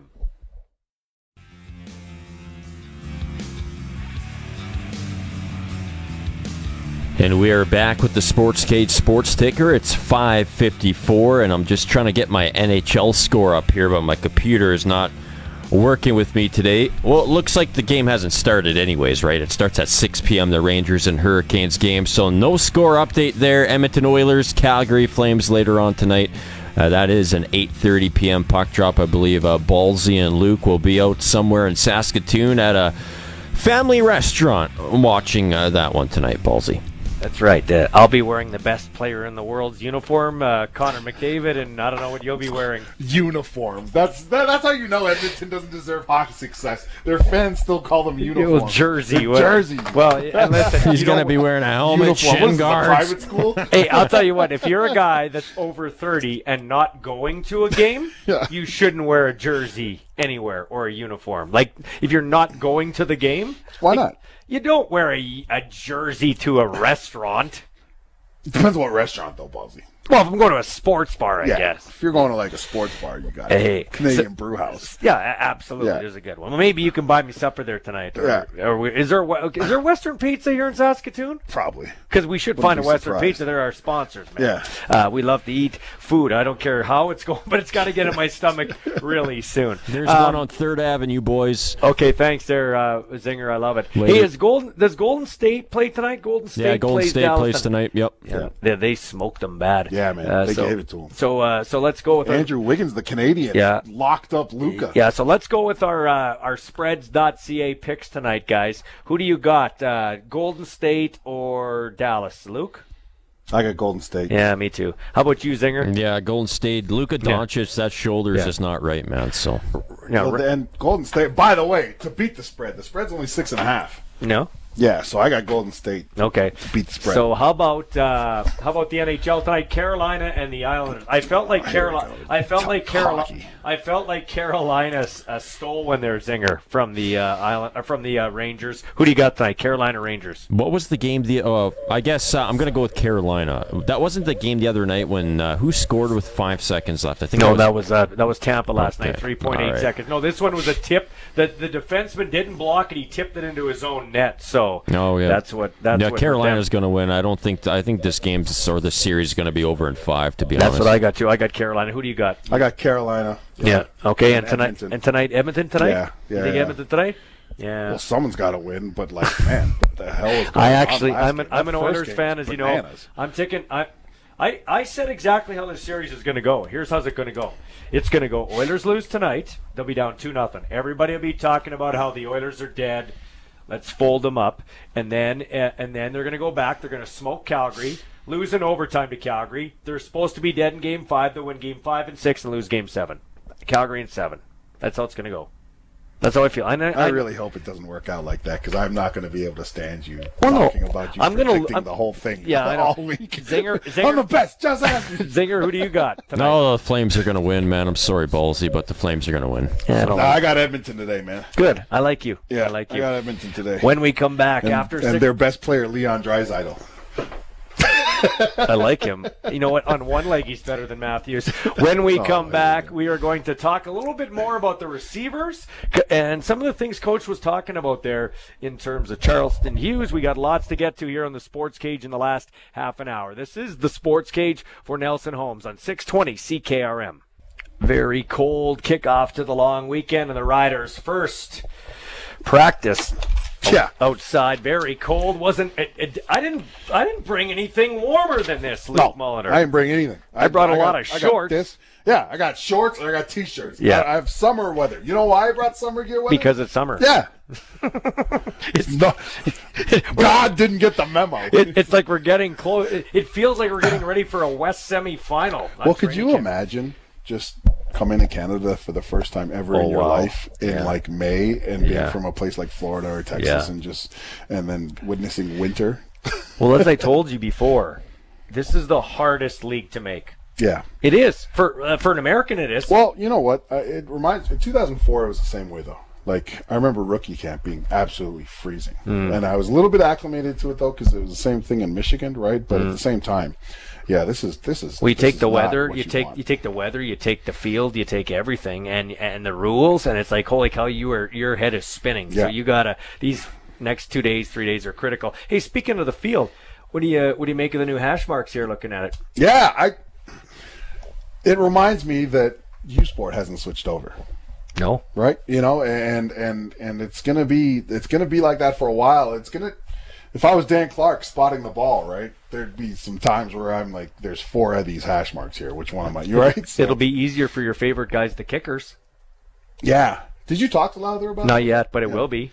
It will be easier. You're kicking it right down Main Street. Yeah. It's going to be different for the boundary side defensive backs. It's going to be different for a Micah Tights in terms of athleticism and covering the field over there. That's one of the things that I'm really looking forward to, because Micah did well last year. He played really, really well for the Riders. But does that hash mark? I mean, when you're up here with us, it looks like it's not much of a difference. It's a big difference. Yeah, in terms of getting to your proper drops and things like that, it's night and day. And it'll open up the playbook, different play calls now. We don't have the Rob Bag rule where you just throw the guy out there. I call it the Rob Bag rule. You just throw him out there, forget about him for 17 games. I call it the RMF rule. Yeah, when I coached RMF, there's always positions you could hide certain receiver kids that and didn't wide wanna side be there. DB. Yeah, exactly. But so now it kind of balances off. It's going to be real interesting to see how the coaches play with that for sure. Let's talk about some of the things he was mentioning here. Coach Dickinson a few minutes ago on the show. And if you missed any of this show, it'll be back in podcast form a little later on for Saskatchewan Seniors Mechanism. Our province's older people deserve to live independently and affordably in their own communities and homes. Learn more and join the movement at skseniorsmechanism.ca. Let's get back to Garrett Marino. Talk about opportunity knocking. There's a guy that had a bit of injury problems last year. Also took some foolish penalties at times. Yeah. You don't want to coach him out of that aggressiveness, but he needs to mature as a player and knows that he can't do it all the time. You're exactly right. It's cool for your first year because you're just trying to go and beat somebody else, right? You're trying to make up for your lack of Canadian Football League IQ with unadulterated physicality at the line of scrimmage when you're a defensive lineman, right? Now that's what they're going to be looking for out of Garrett Marino. And Coach Dickinson sort of alludes to it. Hey, we're okay with you being yourself out here as long as it doesn't spill over to the locker room. Rarely do fights on the field ever spill over into the locker room. I was around for 9 years in the Canadian Football League as a player, and I've seen it maybe happen once, right? But for Garrett, we've got to take you now in your second year and all that you know and your unbridled sort of passion for violence and really rein it in, because now not only are you a guy we're depending on you to make a step, like we got you, you need to lead. Yeah, for sure. Right? Like there's an opportunity here where we might not have to play a Canadian at that defensive tackle spot, right? At that nose tackle spot. And if we don't have to play a Canadian, if Charbel DeBeer, knock on wood, isn't the guy, and we can play 2 American defensive tackles, we need you down in and down out. Yeah, you got to be an every down guy, and you got to be every down guy and a consistent contributor. Okay, let's head back to Regina. Zinger, you have a text on the Capital Ford Lincoln text line. Yeah, TC says, Wreck-It Ralph, do you guys remember that bad boy Dario Romero? Wreck-It Ralph reminds me of him. Do you guys remember Dario Romero? Wow, what's hilarious is I said that all last year, is that he reminds me so much of Dario Romero.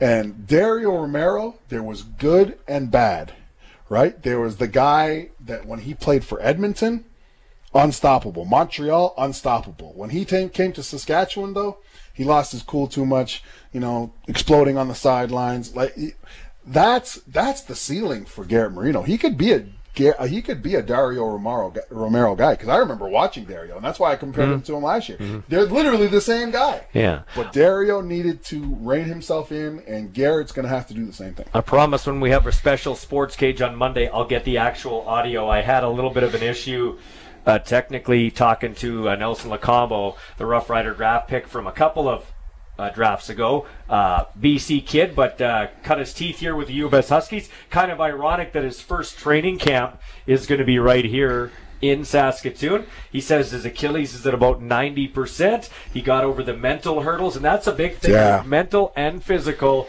And I'll tell you what, he looked pretty good today, and I'm really watching him in camp. It's got to just be so draining on you mentally leading up to camp, and especially as a DB, knowing that you're already, like that's why we say tomorrow's going to be so much better, because half the team's going to be better just by getting used to the field. The offensive linemen, they're going to start getting their feet under them, and the DBs are going to get their wherewithal, on this big field, right? But to have an Achilles issue and to be thinking about the first time you actually drop step or plant your foot and have to burst the other way, it was really good to see that out of him, right? Because injured players, you're right, they do have mental hurdles. So is it different mentally for Nelson as it would be as opposed to Larry Dean, a veteran, older guy, longer in the tooth?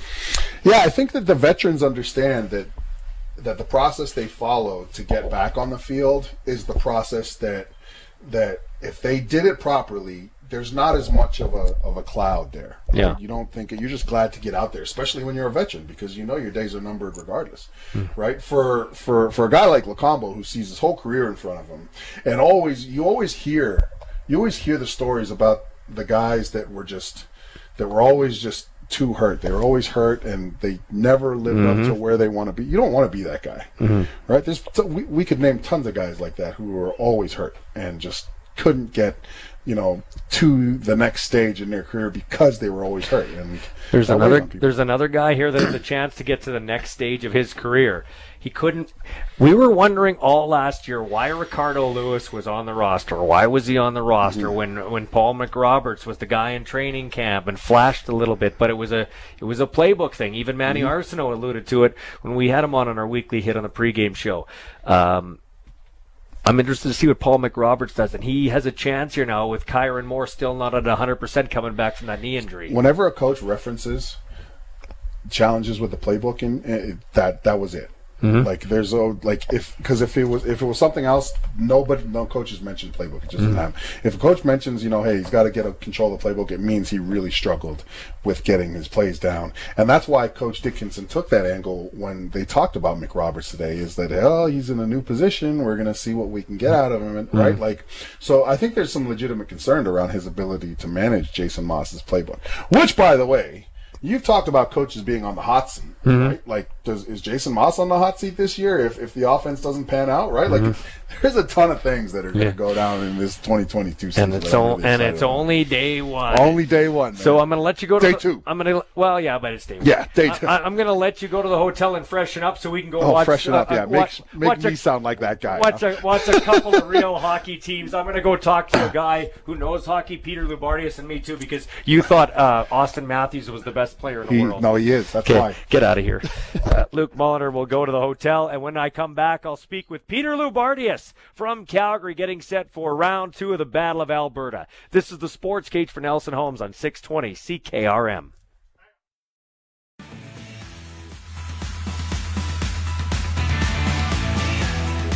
Nelson Holmes, supplying home packages and RTMs for over 65 years. When we talk CFL football, a training camp report brought to you by Degelman Industries.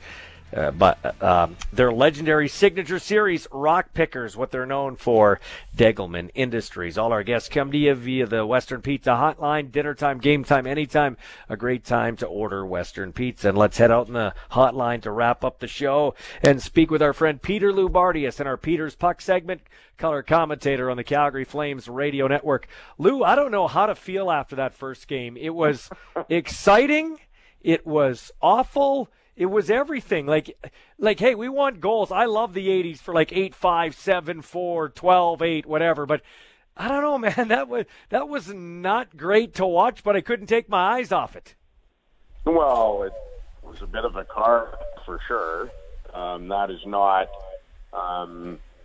That was not very good hockey, to put it mildly. There would be a lot of people, Michael, who found it entertaining. For me, that's not what playoff hockey is all about. We spoke going in that we weren't going to see another 9-5 like the last meeting of the regular season. No, we didn't. We saw 9-6. So, both teams came out of it not great about how things transpired. They certainly thought, Calgary was the better group.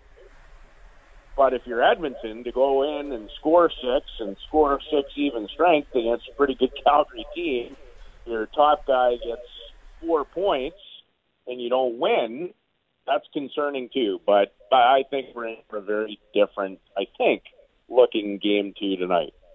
Well, it's going to be interesting, man, because I think Calgary has a better chance of in net rebounding. Like, I don't think we're going to see too many games where Jacob Markstrom gives up 6 goals in a game. And I think as an Oiler supporter, and you know I am, I know your son is, hey, it's great to see your team.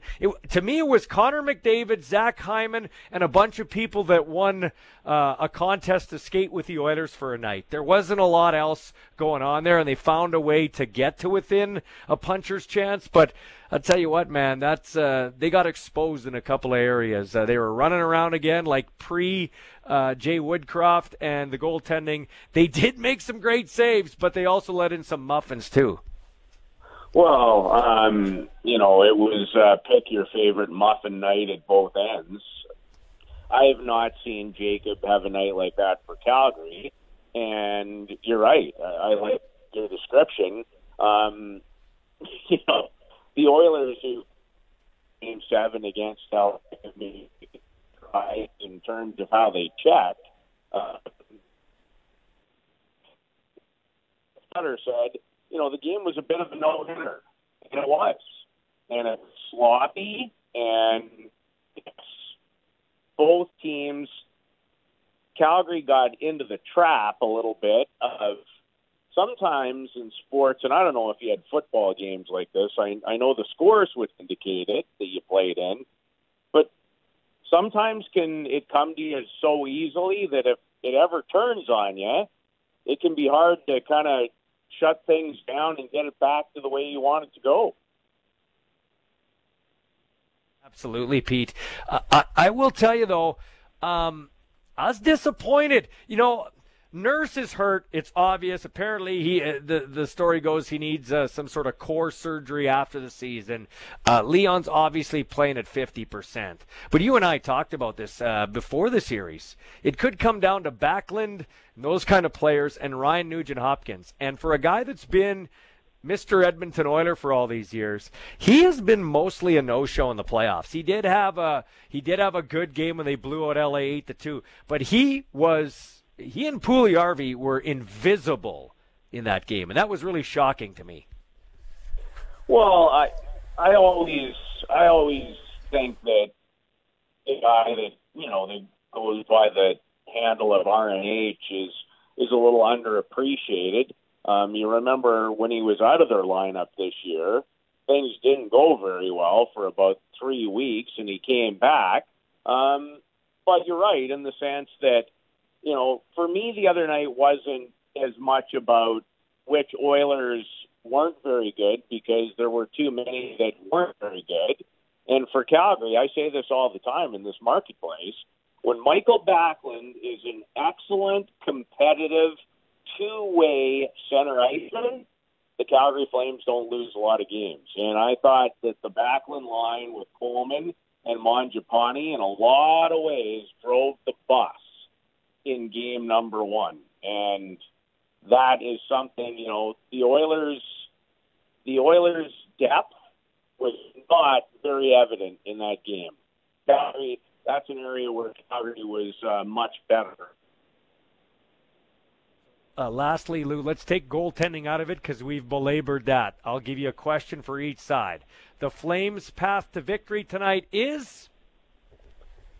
More offensive zone time, and the best way to check Connor McDavid is he can't do a lot of damage when you have the puck, and he doesn't have it. And the Oilers' path to victory besides goaltending is?